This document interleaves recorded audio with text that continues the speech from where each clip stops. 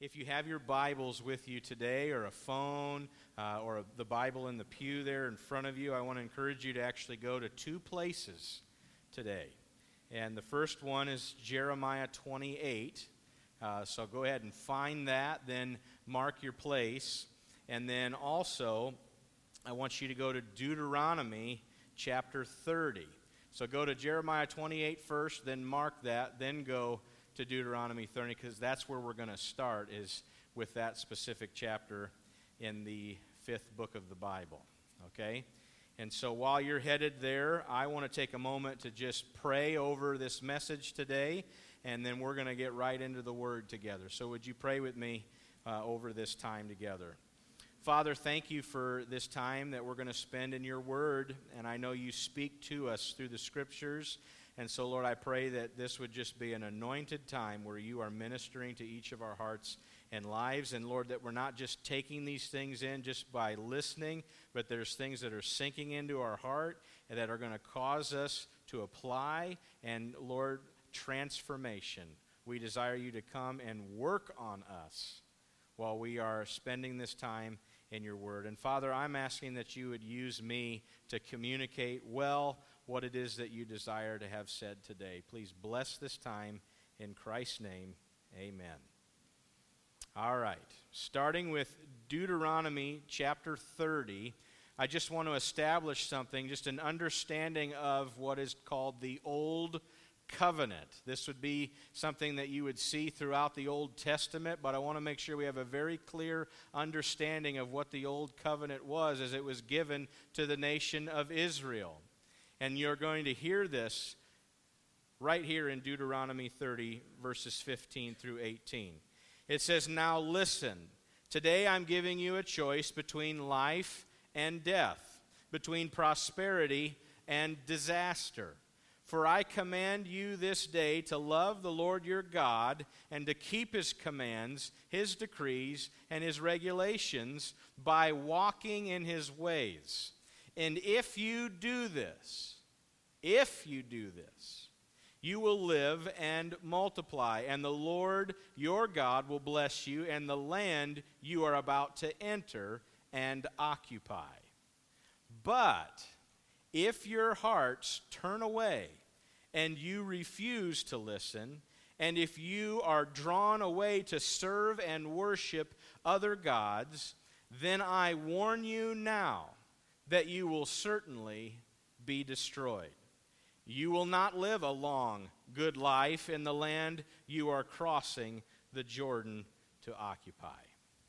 So I think it's important to lay the groundwork there with Deuteronomy 30, understanding the Old Covenant. There was a covenant that was given to them that had some things attached to it, and that being the people's obedience. If you do what God is asking you to do, it will go well with you. But if you begin to disobey God, even bringing in other gods to worship, it is not going to go well. Okay?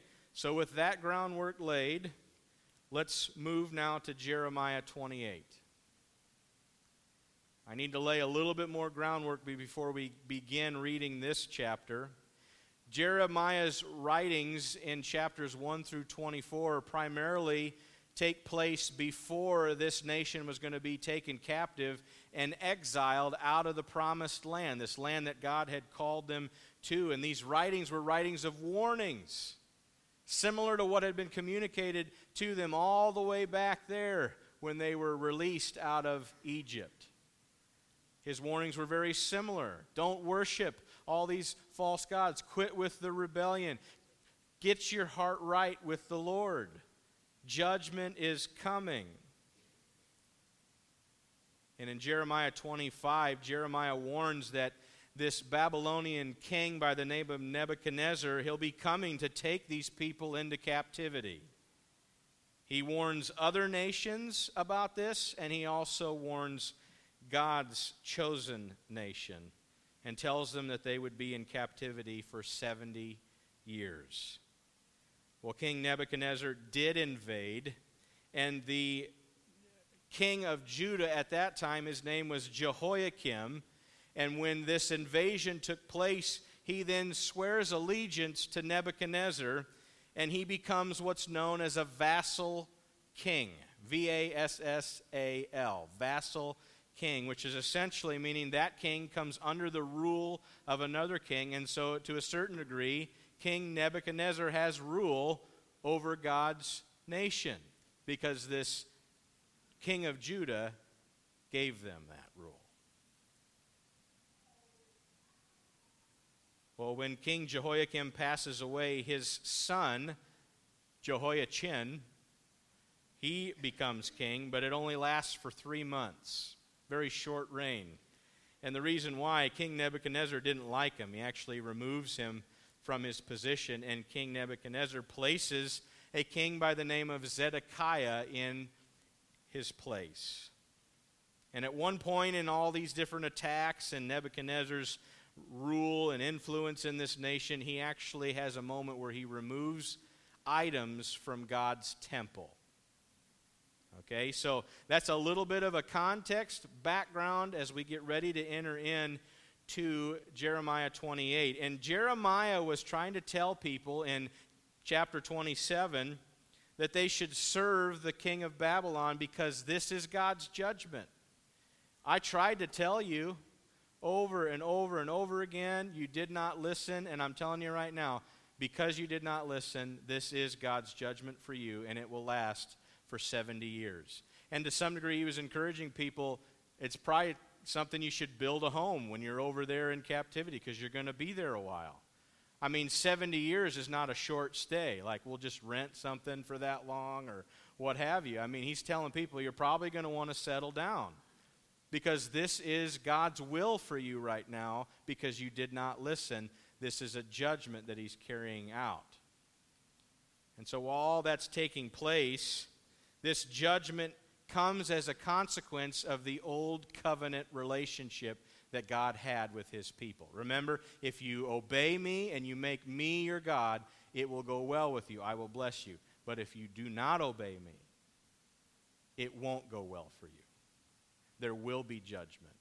And they had been warned time and time and time again, and they still did things in their own way. And God said, well, judgment's coming. And once that was sealed, that's what was going to happen. There was no getting out of that 70 years of captivity. Now, Jeremiah, who's a prophet speaking on behalf of God, in Jeremiah 27, God specifically tells him to preach with something on. And he tells Jeremiah, I want you to get a yoke, just like what we would put on animals. Now, I know this isn't specifically a big old yoke with the wood, and things like that, but for visual purposes, this is what we have today. And so imagine the prophet putting this over his head and preaching to people and trying to tell them the king of Babylon is going to have you in captivity, and this is God's will for you. Because you did not listen. You didn't take my warnings seriously. And now that judgment is here, you will wear this yoke for 70 years. But in the midst of that preaching, there were these false teachers, sorcerers, all these different people who were trying to tell him, that ain't going to happen, Don't listen to that. We'll be back. We'll be back to our place after a few, This will be temporary, right? And so here in chapter 8, there's actually a confrontation that takes place where Jeremiah is in this public setting, and there's another guy by the name of Hananiah who comes in and tries to tell people that what Jeremiah is saying isn't the truth. And he says, what I'm telling you is actually the truth. And so just for a little bit of context, that's where we're at here with this particular chapter as we get ready to read. I think it's important to kind of set the stage so we can kind of enter into the story. So Jeremiah 28, starting in verse 1. It says, one day in late summer of that same year, the 4th year of the reign of King Zedekiah, that is the king that Nebuchadnezzar put into place. He's now been reigning for 4 years. So we're a good 4 years into the things that have been going on with Babylon. Okay? And it says, Hananiah, son of Azur, a prophet from Gibeon, addressed me publicly in the temple while all the priests and the people listened. So there's an audience here as Hananiah comes up to Jeremiah. And Hananiah says, "This is what the Lord of heaven's armies, the God of Israel, says. I will remove the yoke of the king of Babylon from your necks." He says, "Within 2 years, I will bring back all the temple treasures that King Nebuchadnezzar carried off to Babylon. And I will bring back Jehoiachin, son of Jehoiakim, king of Judah, and all the other captives that were taken to Babylon. I will surely break the yoke of that king of Babylon has put upon your necks. I, the Lord, have spoken." Well, Jeremiah responded to Hananiah as they stood in front of all the priests and people at the temple. He said, "Amen. May your prophecies come true. I hope the Lord does everything that you say. I hope he does bring back from Babylon the treasures of this temple and all the captives. But listen now to the solemn words I speak to you in the presence of all these people. The ancient prophets who preceded you and me spoke against many nations, always warning of war, disaster, and disease. So a prophet who predicts peace must show he is right. Only when his predictions come true can we know that he is really from the Lord." Well, then Hananiah the prophet took the yoke off of Jeremiah's neck and he broke it into pieces. And he doubles down.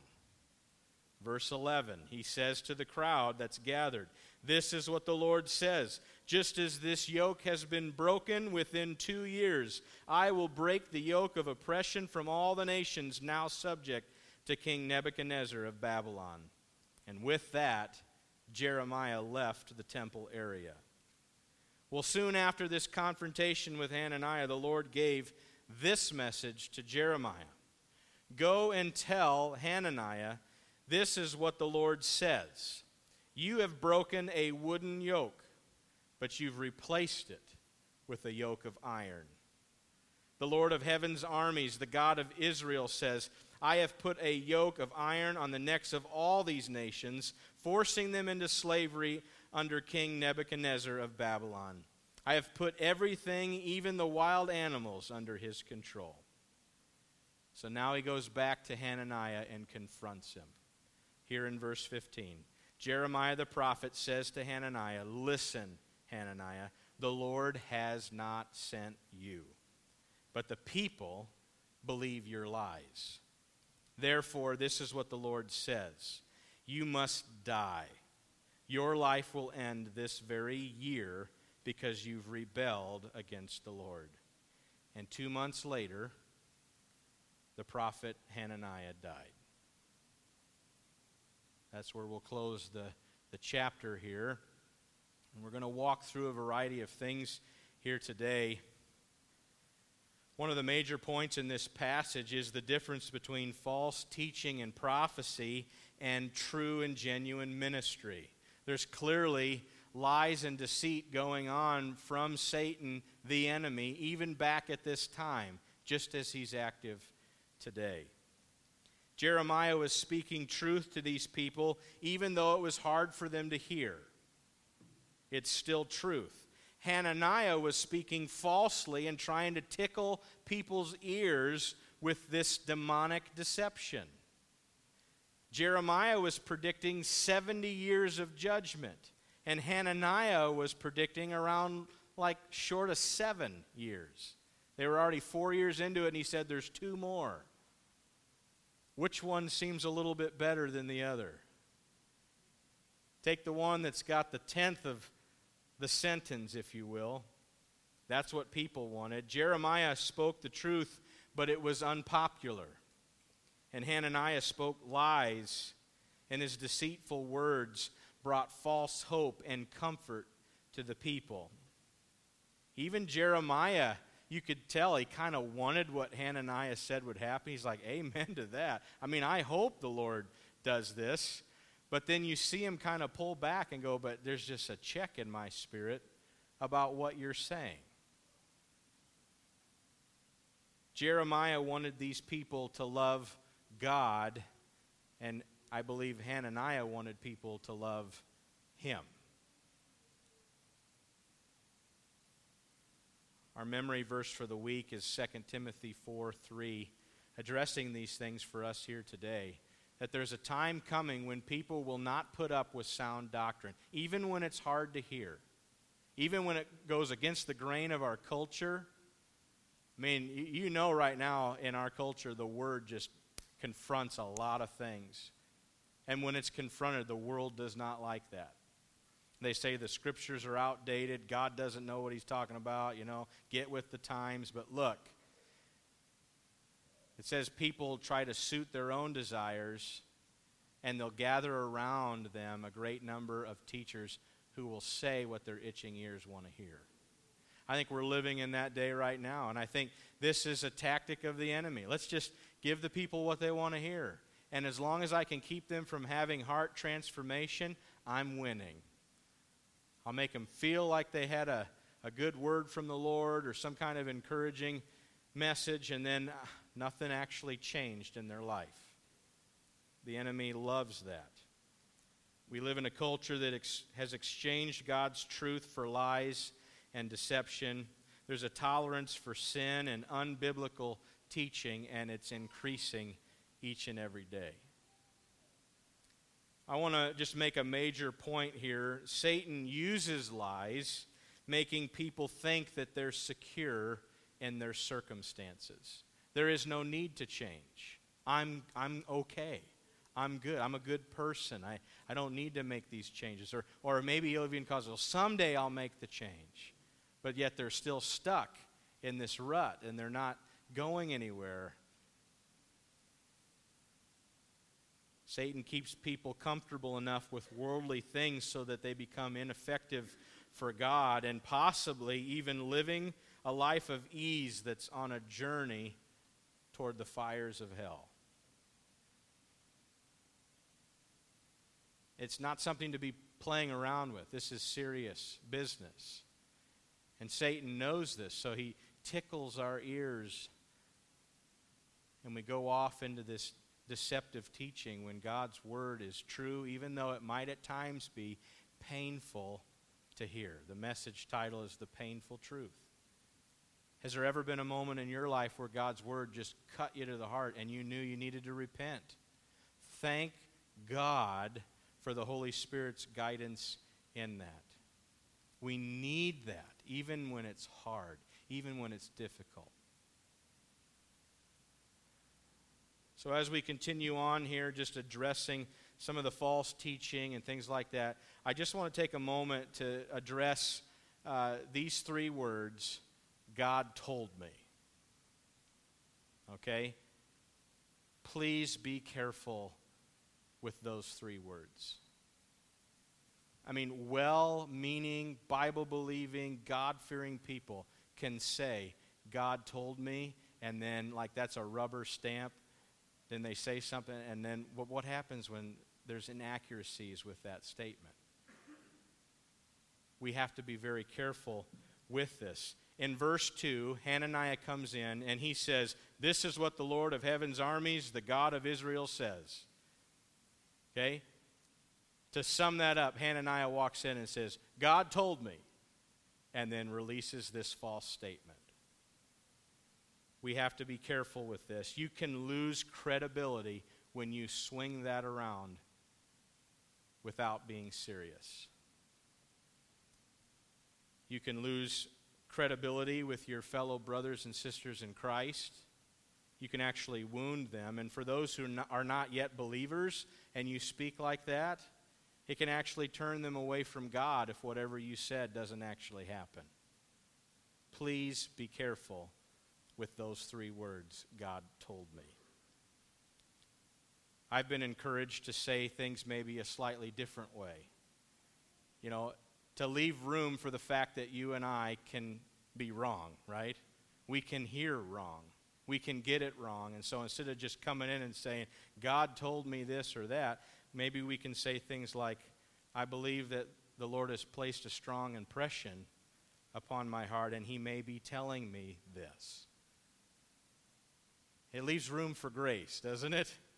I don't know, how many of you ever gotten anything wrong before? I know I have. I need that. Need this warning. We don't just say, God told me.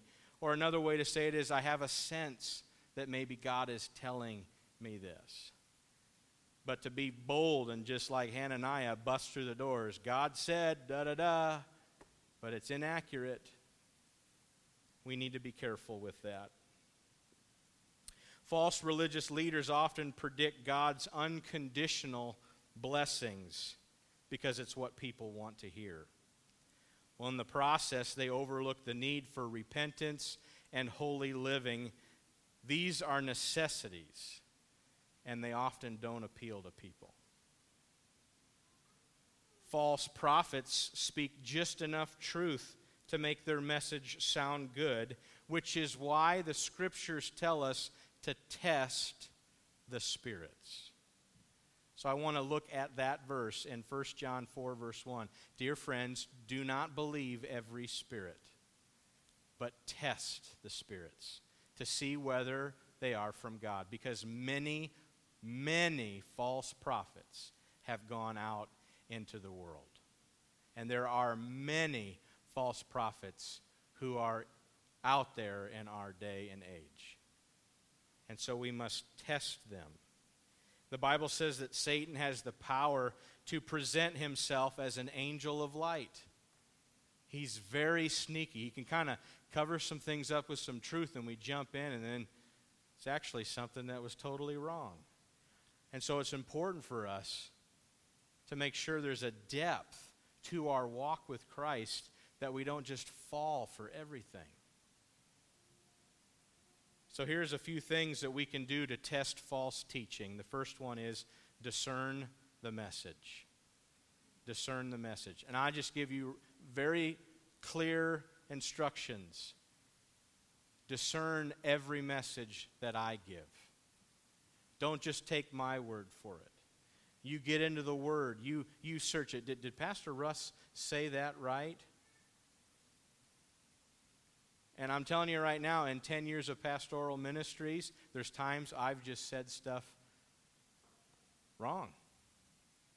I've made mistakes. If you expect perfection up here, then let's all sit down and Christ will preach the message. And I would love that. But the reality of it is you have a fallen pastor who tries to do his best. But there's times I'm not going to fully be able to do that. You have to know what the Word says. And I'm accountable for how I teach. The Scripture's very clear on that. And it is my heart to make sure I'm doing that in an accurate way. But you have to know the Word. You have to discern the message. So oftentimes people can cherry pick verses and take them completely out of context and zing them at me. Just kind of lighthearted here, I'll do a couple of them for you so you know what I'm talking about. Did you know that Joshua had a motorcycle? In Joshua 6:27, it says, the roar of Joshua's triumph was heard throughout the land. Did you know that the car manufacturer Honda existed at the time that Jesus walked the earth? Because in Acts 2, verse 1, the Bible says that on the day of Pentecost, the disciples were all together in one accord.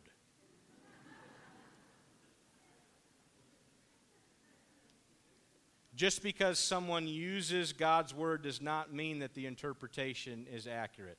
That's a lighthearted, kind of in-jest way to show you what I'm talking about. But let's go a little bit deeper on this. What do the Scriptures really say? So when Jeremiah and Hananiah have this confrontation, and Jeremiah says, I wish this was true, Hananiah, but let me just give you some solemn words here about what God's Word has said in the past. So we see that in verses 7 and 8. He goes back and says, let's understand what the Word says. Let's compare that with what you're saying. Same thing happened to Jesus when he's being tempted by Satan. And Satan comes to him and starts bringing him Scripture. Satan knows Scripture. He's giving Scripture to Jesus, trying to get him to sin. What a method. Using the Scripture to get someone to sin. But Jesus, each time he's tempted by Satan with these passages, Jesus replies to him, "It is written." He combats it with a deeper understanding of what the Word actually says.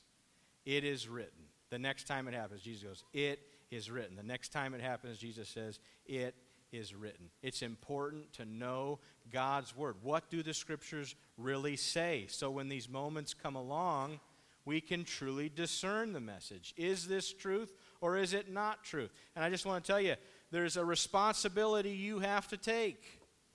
To do these things, you have to put in the time in the Word of God. You have to do the study. If you don't do that, you will just be tossed around by any little scripture people post out on Facebook or anything like that. What do the Scriptures really say? Another thing to point out is just simply this question. Are there accurate prophetic predictions? Verse 9 in this passage, Jeremiah says, "A prophet who predicts peace must show that he is right. Only when his predictions come true can you know that he is really from the Lord." And if I back us back into Deuteronomy again in chapter 18, verses 21 through 22, this will be on the screen. It says, "But you may wonder, how will we know whether or not a prophecy is actually from the Lord?" Verse 22, "If the prophet speaks in the Lord's name, but his prediction does not happen or come true, you'll know that that message was not from the Lord." That's clear. I mean, crystal clear. If what they're predicting is not happening to a certain degree, it's like, I'm going to move on. I'm not necessarily going to give them a whole lot of time to speak into my life.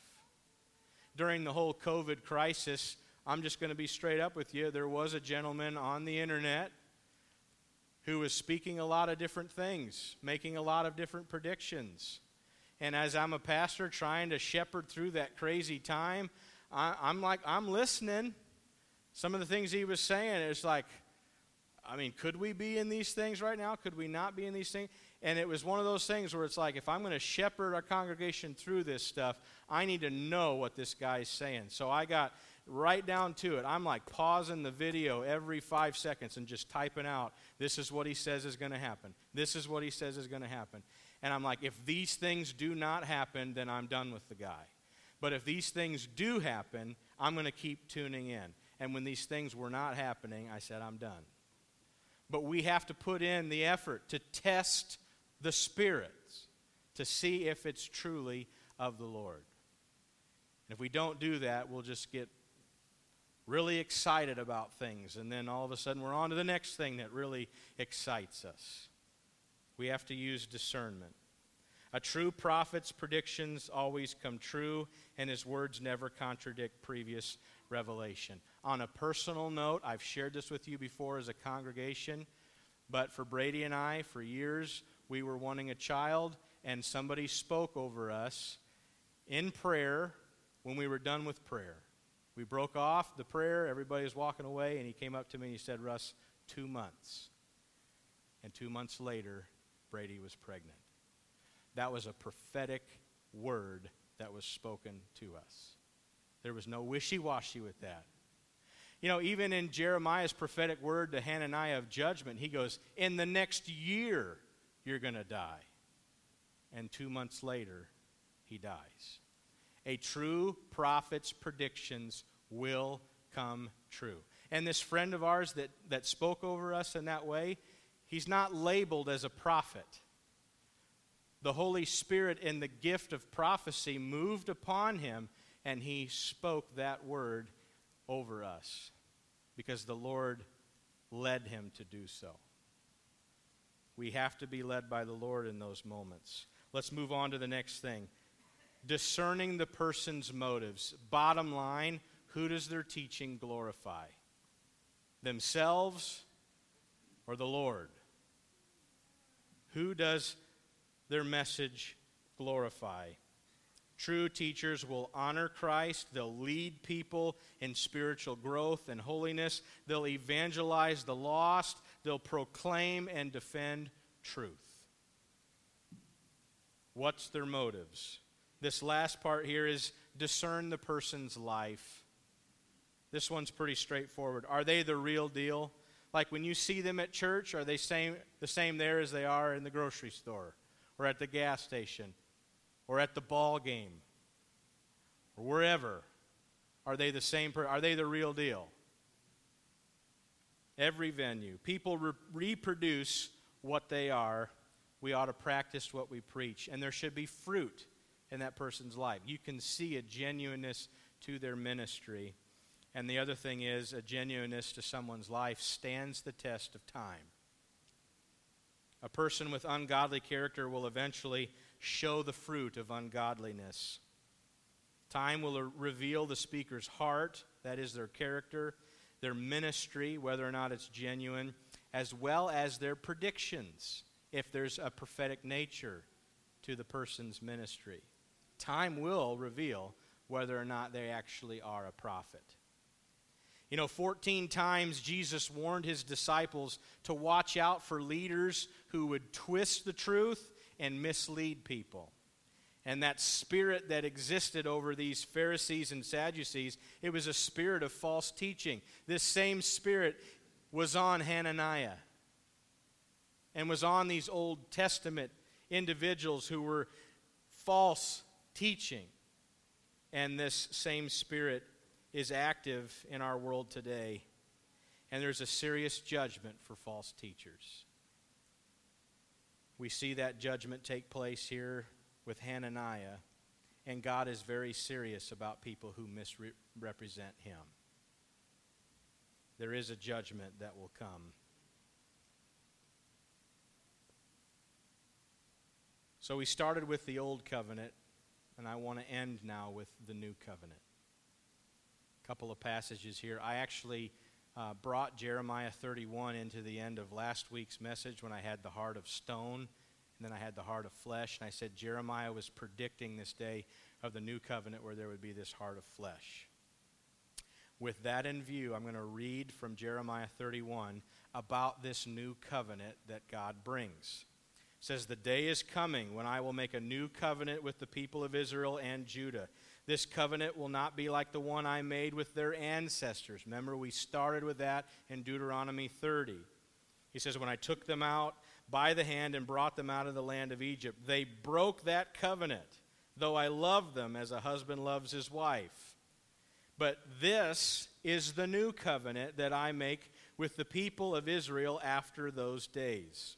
I will put my instructions deep within them, and I will write upon their hearts. I will be their God, and they will be my people. And they will not need to teach their neighbors, nor will they need to teach their relatives, saying, 'You should know God,' for everyone from the least to the greatest will know me already, says the Lord. And I will forgive their wickedness, and I will never again remember their sins." That's the new covenant that's coming and is here right now for each one of us.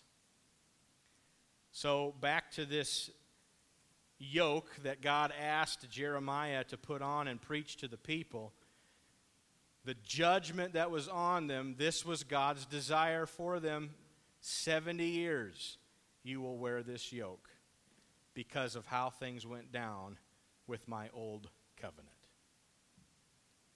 But there's a new covenant that's coming and is here now, and it comes through Jesus Christ. Jesus came to this earth to pay the penalty and the price for our sin. He took that upon the cross, and he paid for it in full. And his resurrection proves that that payment is genuine and it's full. It's the real deal. Jesus can cover our sin, but we have Him restore our life. We come to Him, ask for forgiveness, and that He would transform our lives, and the new covenant can be a reality in your life.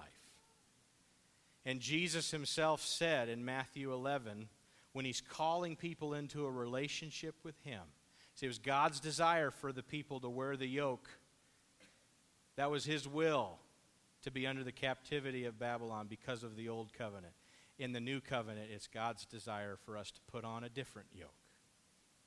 And this yoke comes as an invitation from Jesus Christ, and He says, my yoke is easy and my burden is light. This new covenant comes with a transformed heart that would desire to walk in God's ways. And you know why it's possible? Because the weight of this yoke was placed upon the cross, and there it hangs. And so I can walk in a relationship with God, and that yoke is easy, that burden is light, because Jesus paid it all. That's what's available to us today, is the yoke of Jesus. But here's the painful truth. If you want that yoke, you have to die to yourself. The world doesn't want to hear that. I mean, let's face it, we don't want to hear that. I want to do things my way. I get caught up in worldly pleasures. Meanwhile, God's saying, I've got a path. I have something for you that's so much greater than what the world offers. But to truly taste those things, we have to die to ourselves. And then we take on the yoke of Jesus. And I'm telling you right now, I'm testifying this to you in my own life. When you die to yourself and ask Jesus to have your life, I'm so thankful for His yoke. Because the yoke that I was wearing when I was living for myself is just a struggle. When we reject the light yoke of God's will, we end up wearing a heavier yoke of our own making. So I want to invite you, come to Jesus. All who are weary and heavy laden, come to Jesus. And may the Holy Spirit guide us in how we should test the teaching that's out there, the messages that people give. May the Lord guide us in the words that we say. May our words be genuine and true as we minister to those around us. Would you pray with me as we close?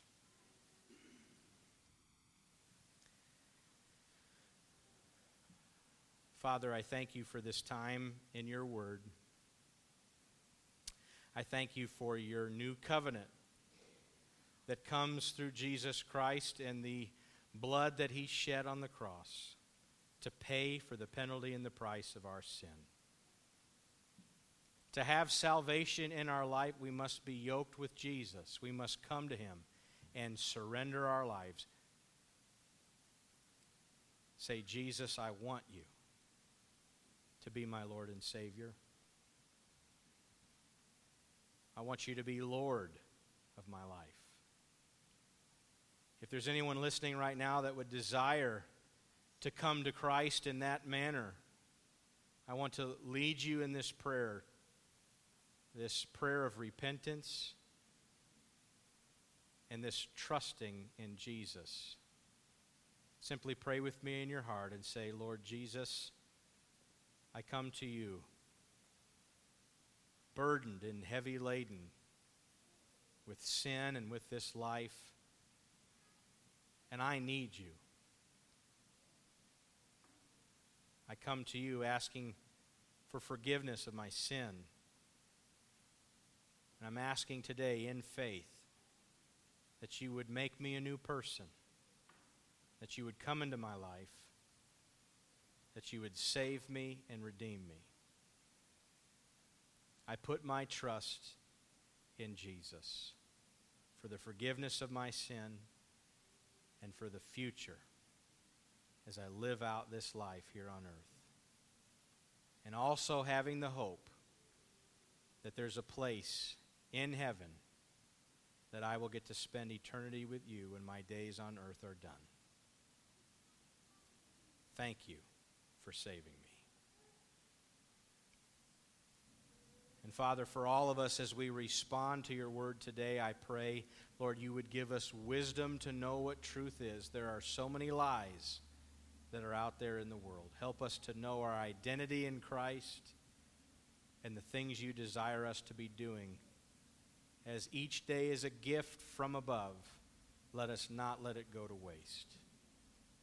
Show us who we can speak truth into with grace. And I pray, Father, that we would be able to speak in ways that would not be contrary to your word and to your heartbeat, but that would be just complete truth as we open our mouths. May only your words come out. Lord, thank you for this time in your word. In Jesus' name.